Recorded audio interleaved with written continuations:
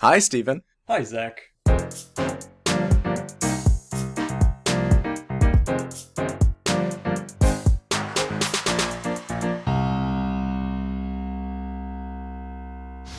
Alright, so let me tell you how the ACTs almost killed me and half the school. I'm really interested because, as far as I'm aware, you didn't take the ACTs this year. So, unless, they were airdropped onto the school, I'm not entirely sure how that would have worked. Okay, so you're right, I did not take the ACTs this year. I'm a senior, and normally juniors take them. And the ACT test is a standardized test to measure how good a student you are, I guess. Just like all standardized tests are supposed to be. This one is the one that most colleges in the Midwest use. It's really a giant pain for schools to cancel the ACTs or to postpone them. Because then they have to get like a different test, I think. And the different test costs money and it's all really bad. So, here's what happened. On the second day of the ACTs, it's a 2-day test. The first day is all the actual ACT standardized testing things, and the second day is the work keys test. And Zach, you have a very good description of what the work keys are. Okay, so the work keys. You know how in a lot of standardized tests, you'll take something and it'll say the curtain was blue, and you'll have to derive from that some meaning, like, oh, the main character is sad, which I actually have a side note for. We can get back to that. In the work keys, you just have to say the curtain was blue. Okay, Yeah, basic proficiency test. yeah. So, but regardless, all the juniors are required to take it. So, the weather was really, really, really bad on the second day of the ACT testing. So, here's the thing. When the roads are super icy in Wisconsin, they cancel school or they give a 2-hour delay or something to keep the kids and the parents and the bus drivers safe. But they couldn't because it's a giant pain to reschedule the ACTs. So, Yeah. I don't know the exact number of kids that went into the ditch, but there was a lot. Oh boy. So many. I almost did. Oh. So yeah, Driving on ice is yeah. one of the many reasons I decided to move to a city. Yeah, and I mean, Rosendale is very rural, you could say. So if you were to try to plow everything, which you can't really plow the ice, it was freezing rain just all day. You know how hard it Hmm. is to scrape freezing rain off your car? Like Yeah, after that's it's been not. all day, it's so bad. Anyway, the administrators at the school made a decision that the bad roads weren't as much of a hassle as canceling the ACTs.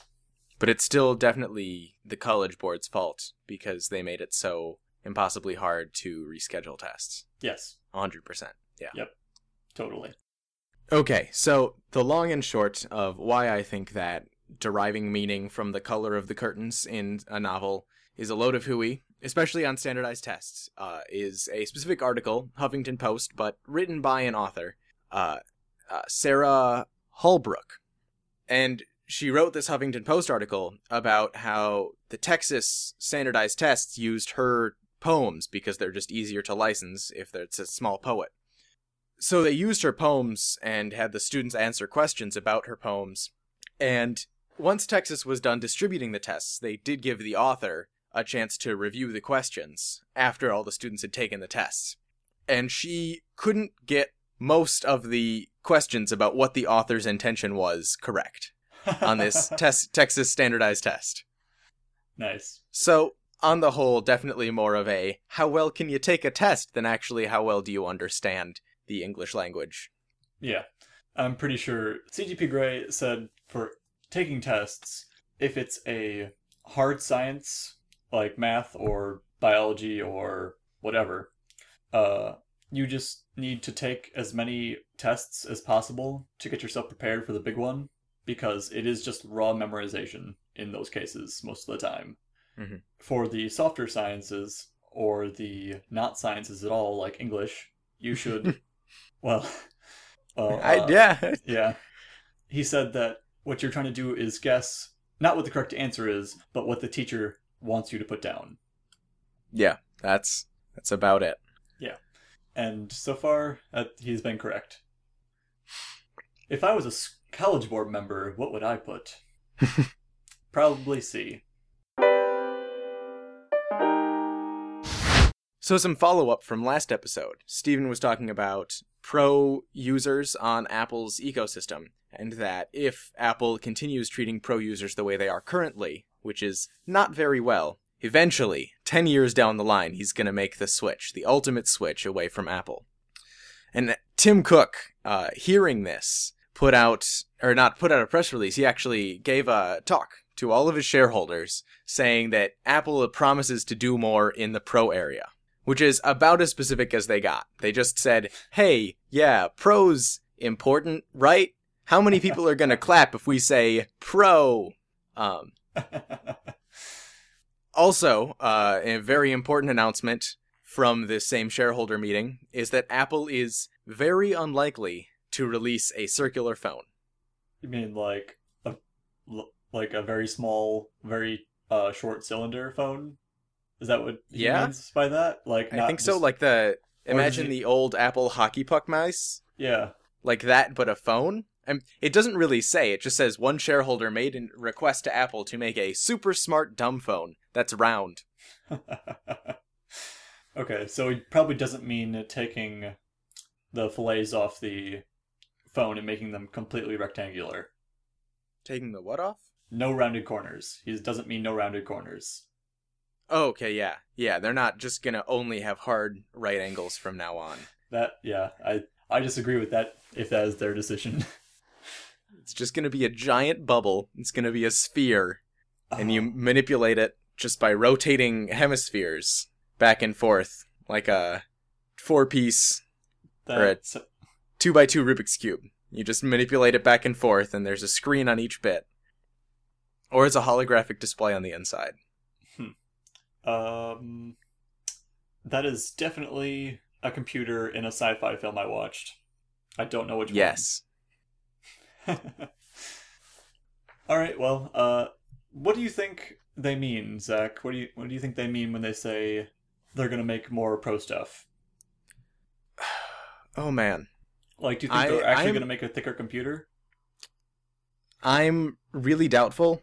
When reading this, the language that they use, at least in the article, doesn't necessarily exclude them from just expanding the iPad Pro line, which is upsetting, because I still want my file system. I still want to be able to write an app on my computer. That would be neato. That's gotta be coming, and that's... Right? I mean, there's no way they can keep calling iPad Pro line without releasing Xcode for it, right? I mean, that's gotta be coming. You gotta hope. Okay. You gotta hope. Yeah, Tim Cook is quoted here saying, "You will see us do more in the pro area. The pro area is very important to us. The creative area is very important in particular." Which the first bit feels like some very, very circular tautological thinking. And then the creative thing really just makes me think that he's saying, we'll give more tools to iPad Pro users. Or maybe something akin to the Surface Studio, where it's a larger scale iPad Pro. Speaking of Surface products, I have a Surface Book with the Performance Base, and it is really annoying how many products are Mac specific compared to the giant amount of Windows computers that are out there. I'm shocked that there's not a 12 South of Surface. What is 12 South, Zach? 12 South is a computer accessories thing, but they only make products for Macs. That's like the first line on their website is, we design products for Macs. They make stands for MacBooks and just iMacs and iPads and all kinds of different Mac products, which is really nice, and they look really, really good, and they fit with the whole Mac aesthetic very well.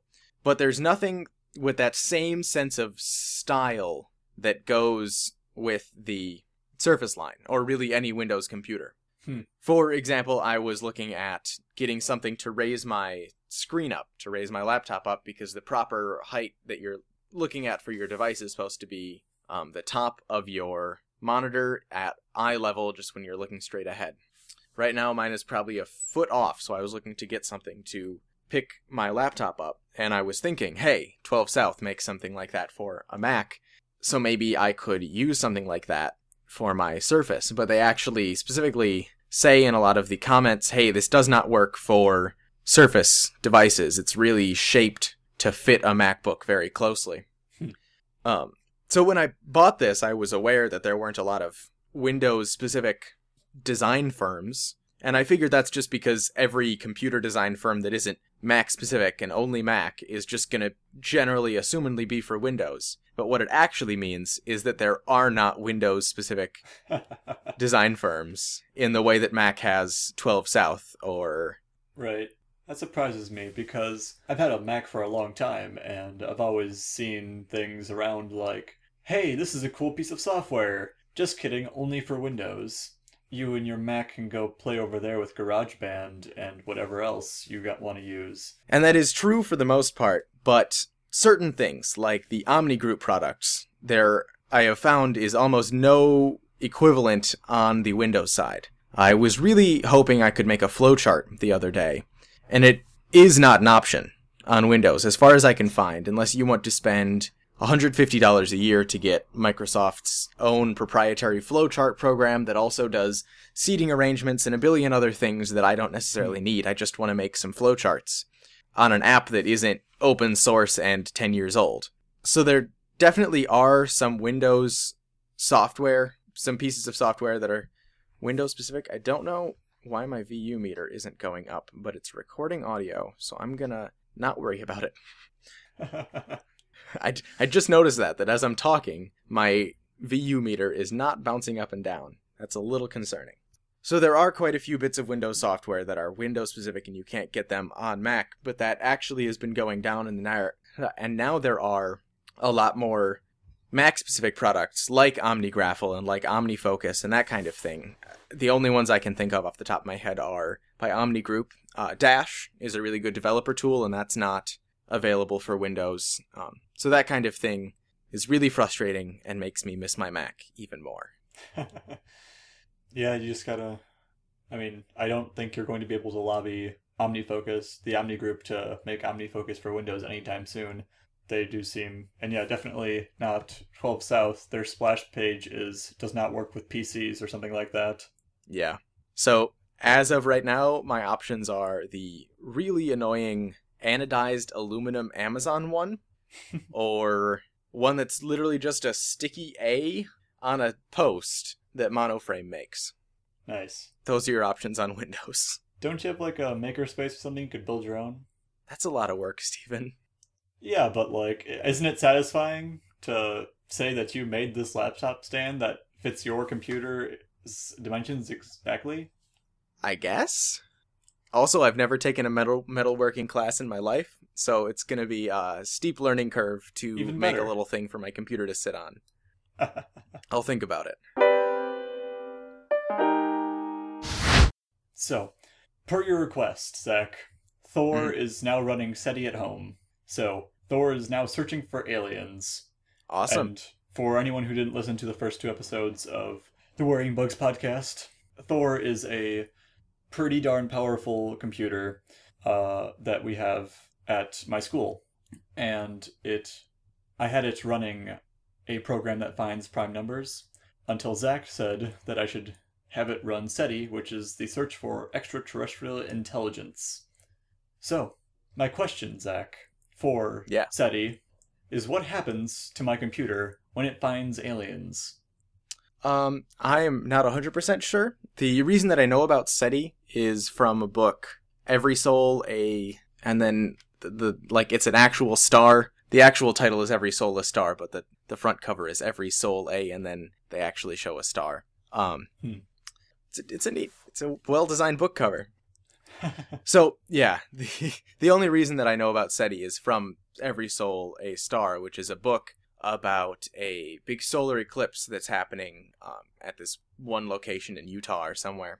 And these alien-obsessed camp owners who have a computer running SETI are right in the middle of this solar eclipse, the path of the solar eclipse. So they get a bunch of people flocking there, and in the midst of all of this solar eclipse business, their computer gets a false ping from SETI, and they auto get sent an email from SETI that says, hey, we found something interesting in the data that you found, so just so you know. I don't know if that's accurate, though. I'm not entirely sure what happens. But I wish. if I... Here's what I want to happen. Oh boy. I want big, bold letters across the screen, probably red as well, in a sans serif font. Yep. Holy crap, aliens. And then just repeat that. Holy crap, aliens. Holy crap, aliens. And that's what I want to happen when my computer finds aliens. Or you could just have an infinitely looping GIF of the one guy from the History Channel just going, aliens. I feel like that's a justifiable alternative. To give credit where credit is due, our friend Liam had an idea for an app that I thought we'd share. All right. And I have no idea how it's going to work, but it's pretty cool.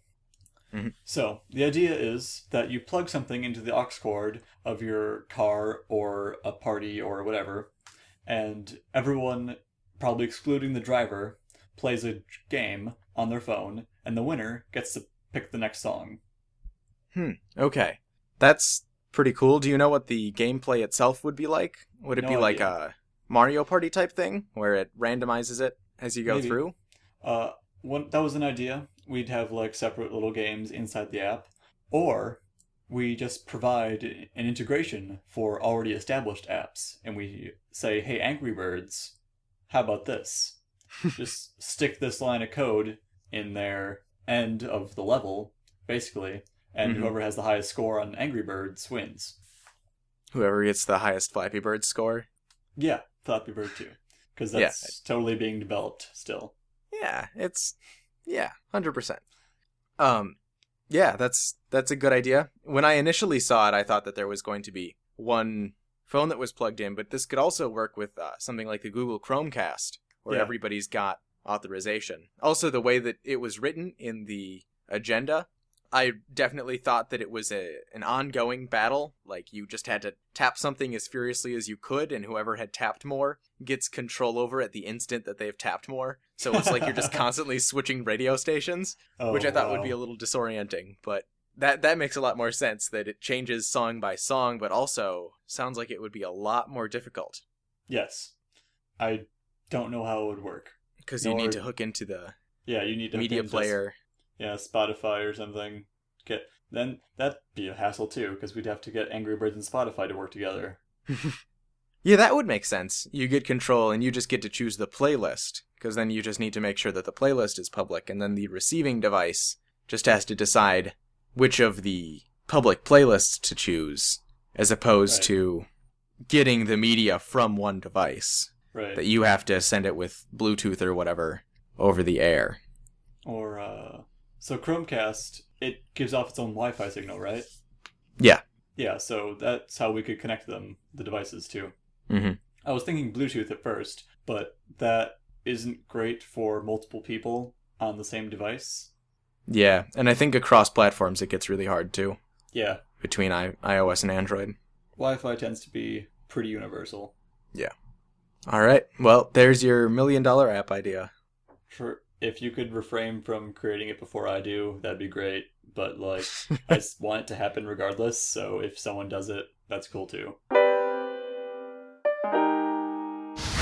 One of the big projects that I haven't been talking much about because it's been in progress has been for one of my classes, Writing Milwaukee. And the main project was on the March on Milwaukee, which was a big event that happened in Milwaukee in 1967 and led to the Fair Housing Act of 1968.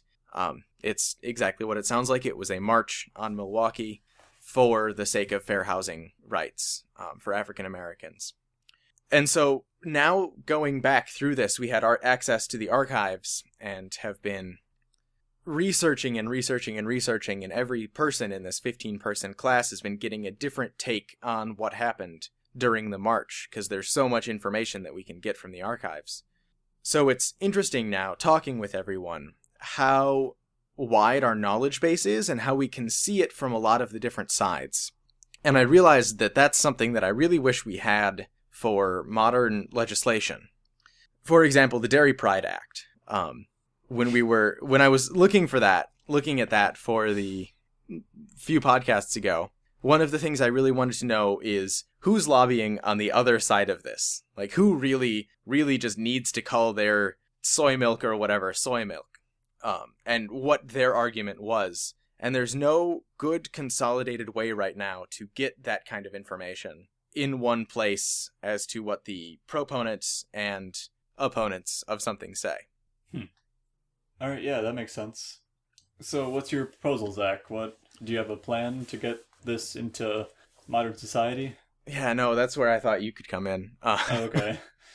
I guess that makes sense. I don't know. Everyone can get a heads-up display, and we could just feed them the information. That's it. Constant. Yeah. Constant information. I got it. Oh boy. I got it. So we give everyone a piece of glass, a little bit bigger than a deck of cards, and they'll have access to all the information mankind has ever known.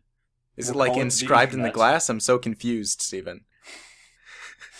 No, the glass has a picture on it, and it changes. Oh, wow. Yeah, so here's the thing, Zach. Yeah. As much as I love this idea, no one wants to go find information, nor do they want to hear it.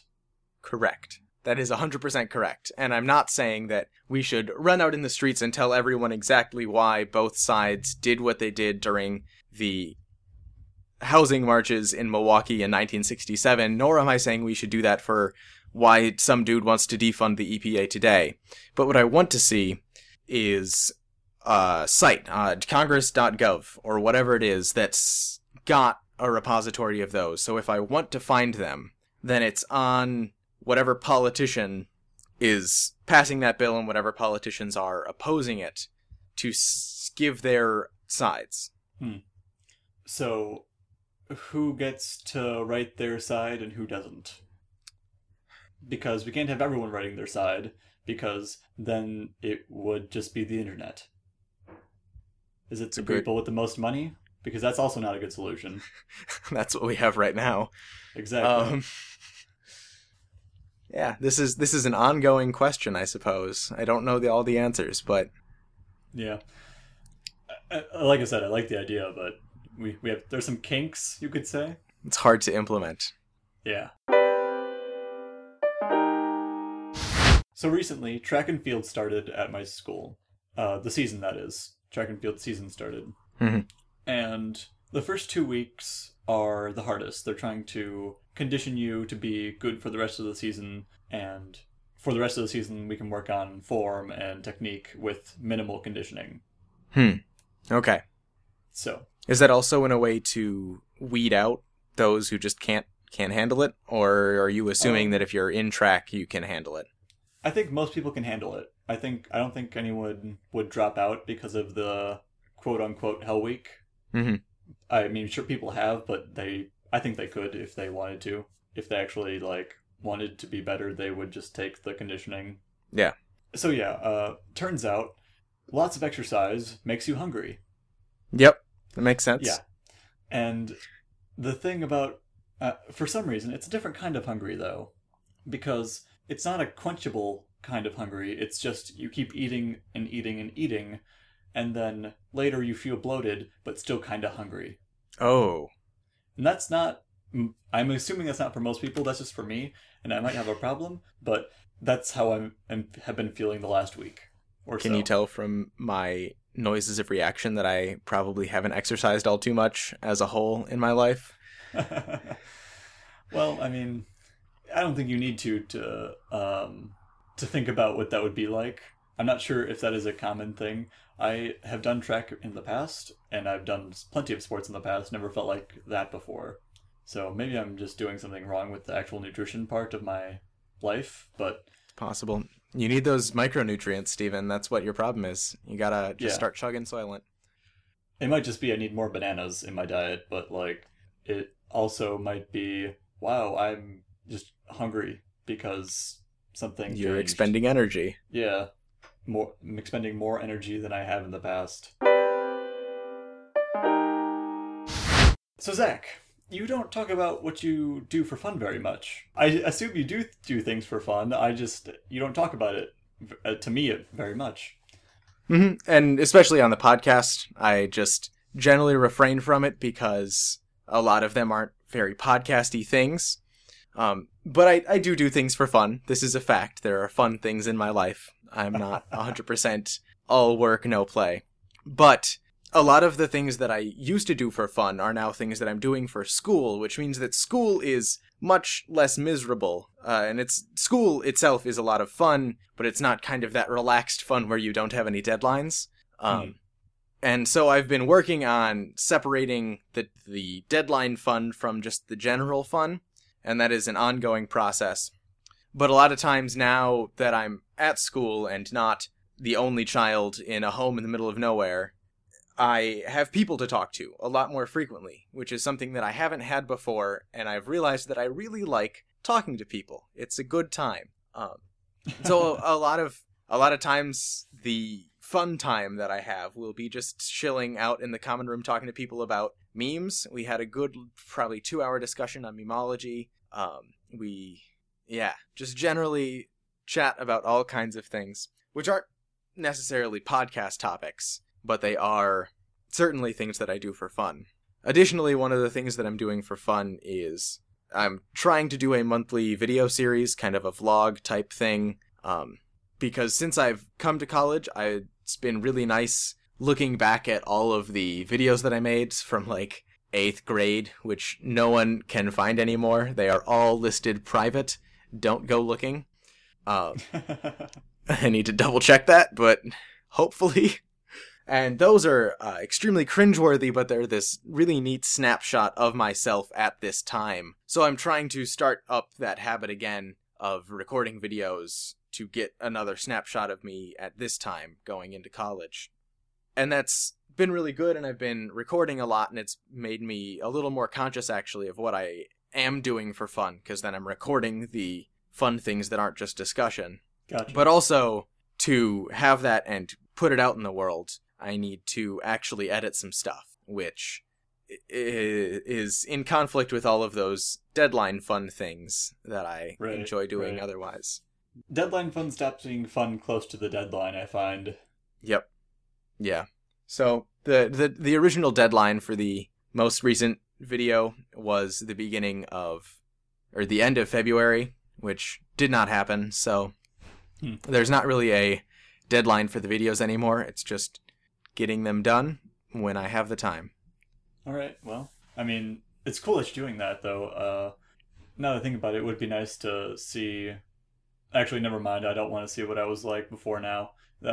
Yeah, it's definitely a occasional thing, like, especially to show to new people and be like, hey, you know me now, but like, look at me when I was in 8th grade. Isn't this weird? So, Stephen, last week you were talking about your project on The Tempest by Shakespeare. So how's that going? It's going really well, actually. We got most of the stuff that we needed to record recorded, and we got all that stuff edited, and we had a pretty rough draft, and we sent it in to be evaluated by the 3 English teachers and the 1 Cirrus advisor. Mm-hmm. And that is one of the projects that is going to go to Madison to be showcased to the convention of sorts. I'm not really sure what they're calling it. The Tempest Convention? Basically, yeah.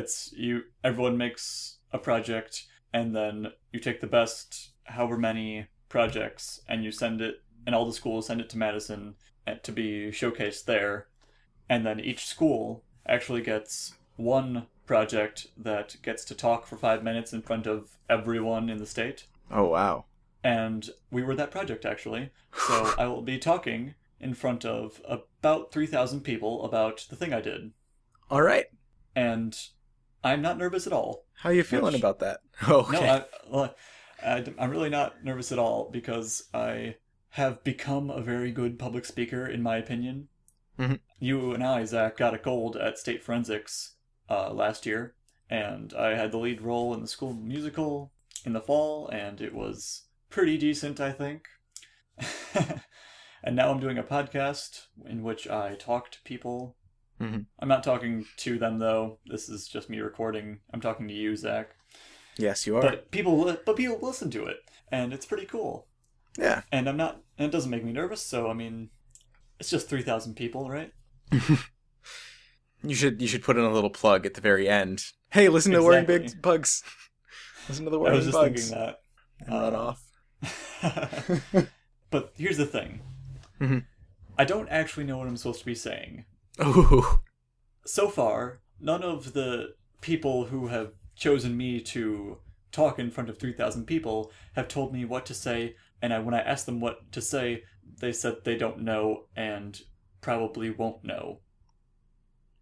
All right. I was just about to say that this is probably better than even the podcasting because it's not necessarily extemporaneous. You've got some written script and some idea of what you need to say, but is that not the case?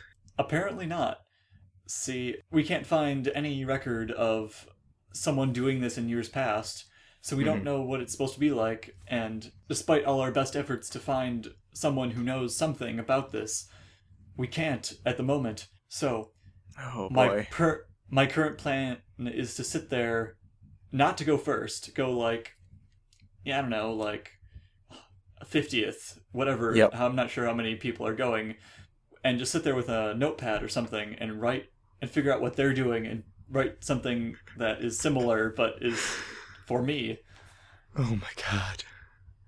Because I'm not sure if I'm even supposed to be talking about the project. Am I supposed to be talking about the project, or am I supposed to be talking about the Tempest, or like the process of making, or the school? Just make it a 3-minute knows? Cirrus advertisement.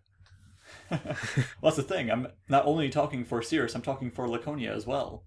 Oh. Because I am actually in 2 projects. There's the Cirrus one, the Miranda as the Bachelorette, and then a different group approached me about doing an epic rap battles style Prospero versus Caliban. Who are characters in the Tempest. Yeah. And that's turning out really well too, and I eventually would like to show people that. That's the only part I'm nervous about. It's not the actual speaking, it's like figuring out what to say. Yeah, that's... Just hope you aren't first. If they're going alphabetically, I think you're good on all cases. Seriously, you don't go to like district or anything. What's their mascot, Zach? What's district's mascot? It's just a giant gaping mouth. It's like, have you seen the beginning of Rocky Horror Picture Show? Sure. There's just these big red lips that open up and they start singing at some point in the opening, and they're just floating in a black void. So you're just their mascot is just a giant open mouth. So I want to know a little bit more about your Writing Milwaukee project. I am much more prepared to answer questions than talk about it at length. Okay. What is this for? What are you doing this for? All right. So this is for a college class in the honors college here where I'm going to school, and the wider topic is writing Milwaukee and analyzing our interaction with place. Our next project is going to be about just what makes a place great, and following that we're going to be looking into River West and the River West community. So this is essentially an English class for me. It's taking the place of an English writing class. But instead of just going in and memorizing how sentence structure works or something like that, the honors college has professors who, with very small class sizes, so 15 or 16 students, that do more in-depth projects. So one group right now, one class is reading Freud, one class is doing an analysis of place but through poetry, and ours is an analysis of place through history as well as modern day. So this first project, the March on Milwaukee project, was a analysis of the history of Milwaukee using the archives that we have available to us at school. So the archive is this huge stack of folders, essentially, many stacks of folders, that contain all sorts of old archival documents, from hate mail to Val Phillips or Father Grappi, who were very important figures in this march, all the way to the laws that were proposed to try and stop all of the violence that was ensuing, and just a lot of the information that surrounds this. There's some information on a lawyer who was fighting for equal education while everyone else was fighting for equal housing. Yeah. All right. I'm going to go a little bit deeper even, Zach. Okay. Why does your honors college class want you to do this, besides giving you an English credit? Part of it is just learning how to do archival research, because it's something that pretty much no one has done before, and it's a new skill that we're gaining, as well as discussing how change happens, especially with the current administration. We're looking into the ways that change and government and people's actions all work with each other and against each other. So I attacked this March on Milwaukee project from the angle of the ways in which government attempted to stem the flow and attempted to fix open housing before it became much of an issue. And then once that was stopped and stalled in government and the Common Council, which is like the town hall, town board. So once it stalled in the Common Council, then public movement stepped in and started to enact not violent protests, is the term they used, quotes on not violent. It was slightly different from the non-violence that we know of in the South and Selma, in that they wouldn't provoke an attack, but if they were attacked, they wouldn't be afraid to punch back, essentially. Which was just a different mentality for making this movement in a different region of America. So once the not violent protests began happening, then they started talking about it more in Common Council, which got more people to act in the not violent protests until eventually it built and built and built, and then culminated actually in Martin Luther King Jr.'s death, where then a lot of politicians were very afraid of what was going to happen now that this whole movement didn't really have a direction and a strong leader. They were afraid it was going to devolve into a lot of violence. So very quickly, the 1968 Fair Housing Act was enacted on a federal level, and also Milwaukee enacted a very similar law on a local level. Okay. That sounds really cool. Yeah, it is. It's a really neat way to explore the history of this place as well as the way that politics work. Right. And the archival research, that sounds like a giant pain. But if it is the only way to get information, that's really cool. Yeah. One of the hard things about it is I'm so used to researching just with a website now. So if I go to a website, I can kind of Command F and find whatever heading I'm looking for because someone's writing it knowing that someone's coming into that website looking for information. But with archival research, it's just a bunch of letters that somebody wrote to someone. So without all of the context, it's hard to know what information you're supposed to be pulling out of it.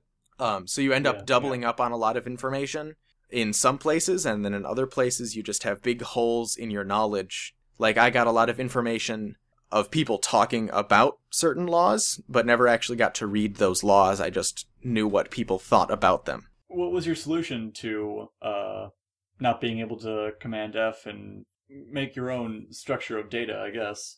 When we went into this project, we knew that it was a higher level project on a lower level timescale. So the professor actually was really forgiving if you were just missing a little bit of information. So knowing that that was there was a really good thing, so I didn't stress out too much about getting in full grasp of all of the information. But the really only other solution is just to keep looking through and getting as much information as you can and kind of constructing a full narrative from all of that. The archives actually do have some good search tools that we just didn't end up using because they pre-pulled all of the boxes we would be needing to research the March on Milwaukee already for us, so we didn't need to do much searching to get exactly what was in each folder. So, Zach. So, Steven. We have all been there. Mm-hmm. You have a test coming up that you know you are not prepared for whatsoever. What do you do? Alright, so, from personal experience, this being midterms week at my school, just go to the test and cross your fingers. But that's not advice I would actually give to anyone ever. Don't do that. For me, I generally feel pretty prepared for a test, so I don't necessarily know how to ward off that feeling. Doesn't actually matter what you're feeling. What do you do to quickly prepare for the test? Do you have a solution, or is this a problem you faced yourself? This is a thing that, like, this happened to me, and I was like, I wonder what Zach does when he's in this situation. But it sounds like you are not in this situation, ever. Yeah, or if I do, I just kind of chug ahead. Alright. Zach Sorry. is a better student than I am. Aha, better student, or just generally predisposed to grabbing every little bit of information. So what did you do in your experience? Well, I flunked the test. That's the solution. Yeah, it's not a good one, though. And I was hoping that you would have some advice. I mean, what I did was just open up the textbook and start reading, because I'm a fairly fast reader. However, I'm a fast reader because I skip chunks of information all the time. Mm-hmm. And normally I can fill in the blanks, but not on... Specifically, the one I'm thinking of is my AP Government test, in which I was not prepared, I was busy, whatever, it doesn't matter. Mm-hmm. I'm not making excuses, I was unprepared for the test. During some free time I had, I just opened up the book, started reading, and definitely got the overall gist of the topic. And I could answer questions about the topic, but I could not give you specific court cases or specific figures that were on the test. Actually, I do know what my solution to that is. Never go to any classes where you aren't just addressing wide concepts. That's Yeah. my solution. I tried that. It didn't really work. I ended up not taking any classes. It was like a math class. Mhm. I mean, maybe it's just me, but if you can get the basic idea of a topic in math, then you can, even while you're taking a test, derive from that information the rest of the information you need to take that test. Yeah. But I've never been a fan of history classes or anything like that, specifically because I've never had a mind for keeping specific dates in my head. Me either. We are both very good at getting the summary of information. Mm-hmm. How do you take notes on a tangent from that? Because I'm thinking if you took notes in certain ways, it'd be easier to prepare for a test. Yeah, definitely. So the way I take notes is don't in class, which is a bad idea for most people, but I think it works for me all right, because I am a much better auditory learner than I am visual learner. So if I hear my teacher lecture me, I will probably take in that information. But if I write it down as well, it's going to be, again, that summarized version that I wrote down. So when I am reading the textbook, then that's where I take the notes. That's where I take the specific dates, the specific stuff. And so that combined the lecture overall kind of stuff and a little bit of specific combined with the book notes, which are very much specific, a little bit of overall, it tends to work okay. Mm-hmm. Except when I neglect to do the book stuff, then Yeah. It doesn't work so great. How do you take notes? Actually, pretty much the same way. It's a lot of getting the lecture in class, so I kind of have a baseline, and then going through the book and just pulling out the main ideas. One of the tricks that I've read is to try and summarize each paragraph as you read it in your own words. But a lot of times I end up just writing down, like for digital logic, for example, writing down a table of what the gates are and what they mean and what the symbol is and all of those different functions of Boolean logic. And when you say write, do you use a pen or do you type? I use a Surface Pen, which is the main reason that I wanted this computer, is because I can I forgot have about that. the Kindle app up on the left side and the OneNote app up on the right side and take notes on the one device. It's a good solution. They didn't give me an Apple Pen that works on my giant MacBook trackpad, so I cannot do that. But I do also write with a pen when I take notes. Mm-hmm. Sometimes if I feel like I don't understand the information, I'll do a second pass over the text with a different medium. So I'll type it instead of write it. Oh, yeah. But that is rare because frankly, government's not that hard. Mm-hmm. My math class, actually, I do... Whoa, that pen fell apart when I grabbed it. That's neat.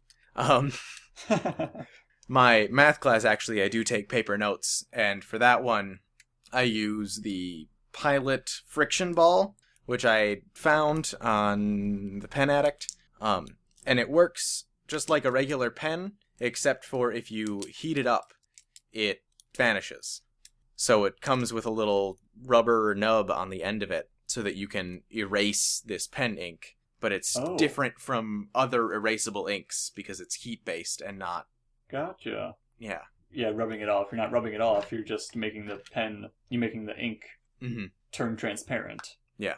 Well, that's really cool. I haven't heard of that. Because then it looks nicer. It's not just in pencil and it doesn't rub all over the page. Right. I despise pencils for that very reason. I hate electronic calendars so much. Oh? I don't have a good logical reason. I just do. They don't work for me. I don't remember the dates in my head, and I feel like they alert me of the wrong things. Their little algorithm that says this is important, this is not important, is always wrong. Mm-hmm. So I end up getting 100 notifications or 0 notifications, and it's just really like... So, earlier, like pretty much right after we recorded the last podcast, I said I'm going back to writing things in notebooks. All right. And then 2 days later, I said I'm going back to electronic calendars because this isn't working for me either. Maybe it's just something about dates. I don't know. For whatever reason, I just can't keep a non-repeating schedule.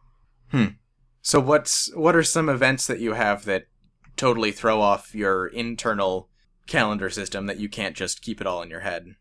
An event like, hey Steven, want to grab dinner tonight? And me being like, sure, what time? How about 6? Great, I'll be there. Mm-hmm. And then I get a call, hey Steven, where are you? It's 6:15. That was at 6. Exactly. And I could write those things down. And sometimes I do even. But when I do write it down, and I get a little notification about it, I'm like, well, that wasn't necessary. I remembered that anyway. Mm-hmm. Because it's more about writing it down just to have it in your head than it is actually about needing a notification. Right. And then I had... So, yeah. So, that makes notebooks make sense, right? Yeah. Okay, well, then you gotta carry a notebook around, which I've done before, and I'm okay with doing. But then you also need an organizational structure in your notebook. Yep.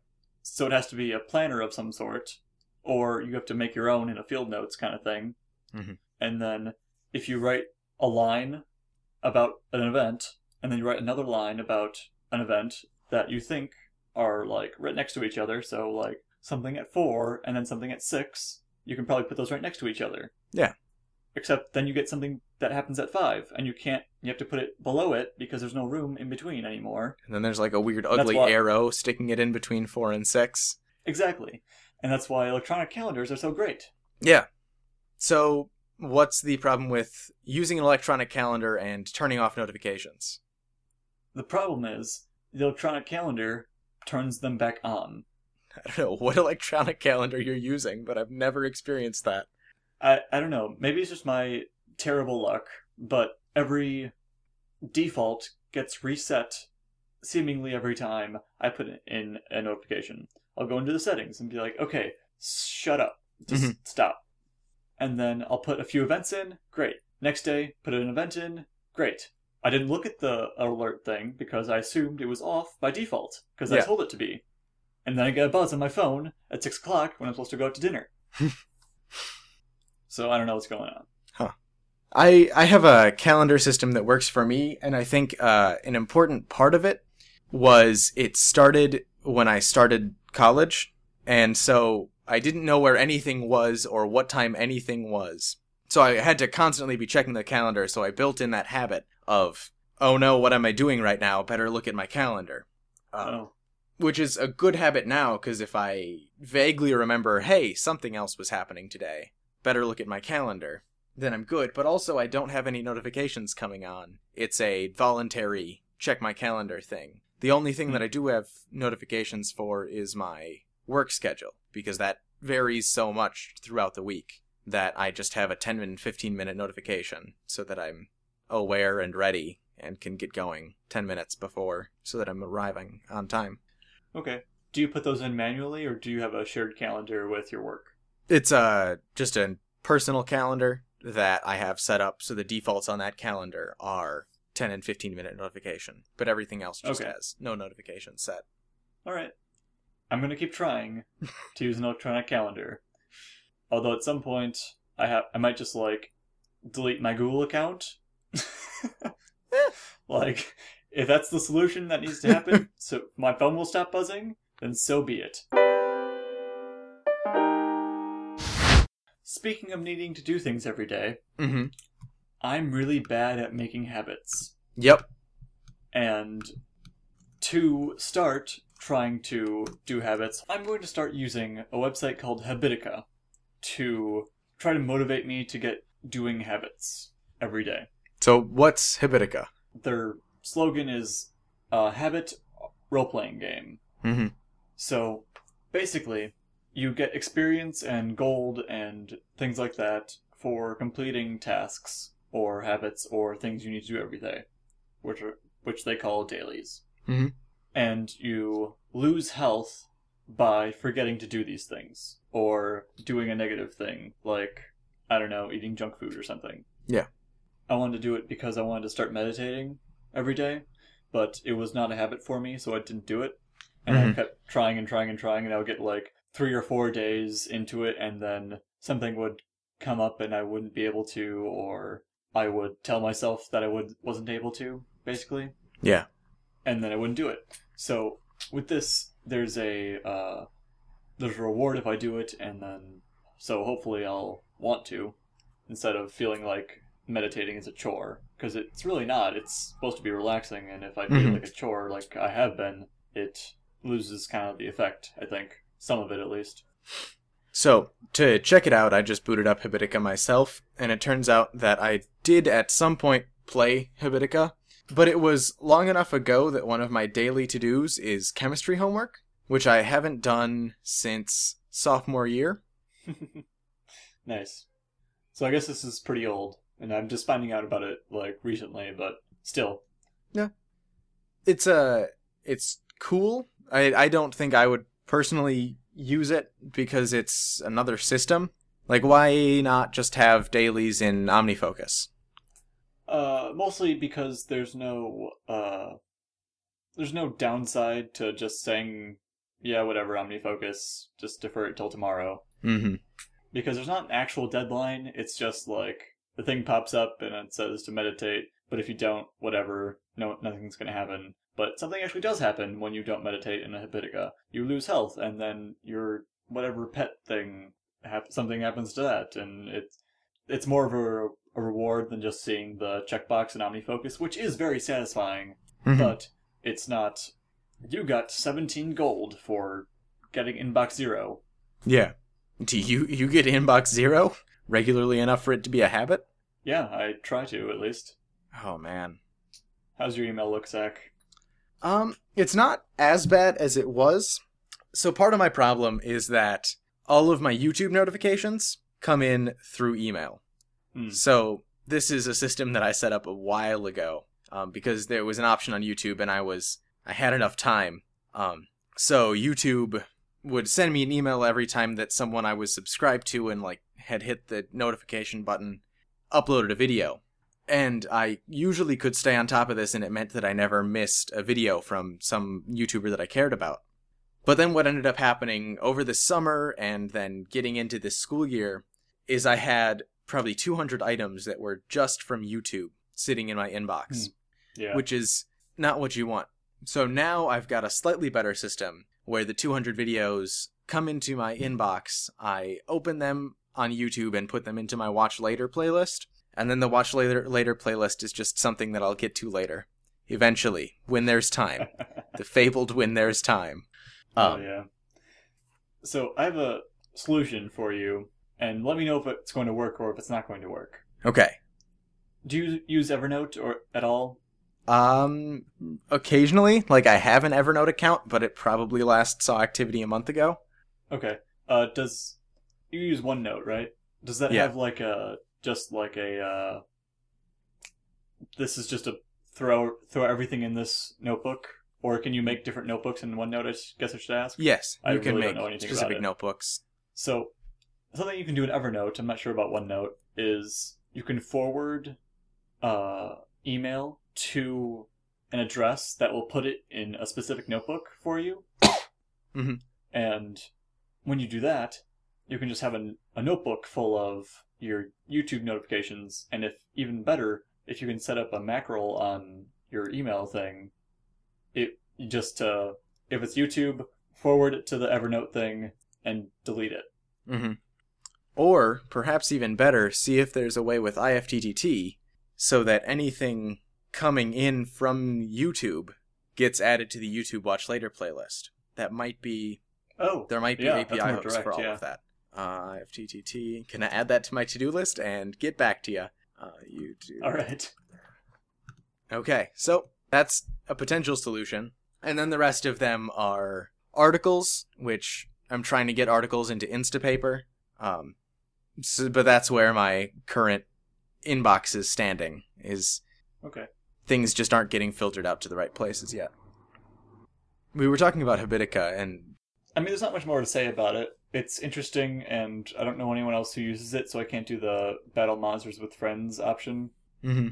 Because that is something you can do. You can upgrade your strength and such, and try to cooperatively kill demons or whatever it is. Yeah. Yeah, I think that's new since I started doing it. They had guilds, but I don't think it was a collaborative thing. Other people got to see when you were doing poorly.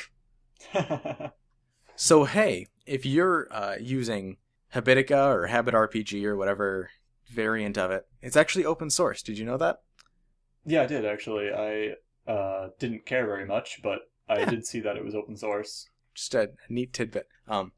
So yeah, if you're using Habit RPG, Habitica, and you are looking for a guild or a friend to battle with, we can start up a Worrying Bugs Habit RPG guild. Habitica That'd be actually guild. pretty cool. Habitica. I like Habit RPG better. I disagree with their name change. Mm-hmm. But whatever. It's their website, so yeah. I'm not gonna question them. So, if you heard about my vlog and want to see more of that, hopefully the second episode will be up, and it's available on my YouTube channel, which will be linked in the show notes. I am at Not Stephen Barry at the Twitters. And I'm at The Puns Guy on Twitter. And to see more of us, we are the Worrying Bugs Podcast, and you can find us on iTunes and Google Play Music, Stitcher, Slacker. Everywhere that great podcasts are found. And mediocre podcasts. Like we're in the great podcast section. Goodbye. Goodbye.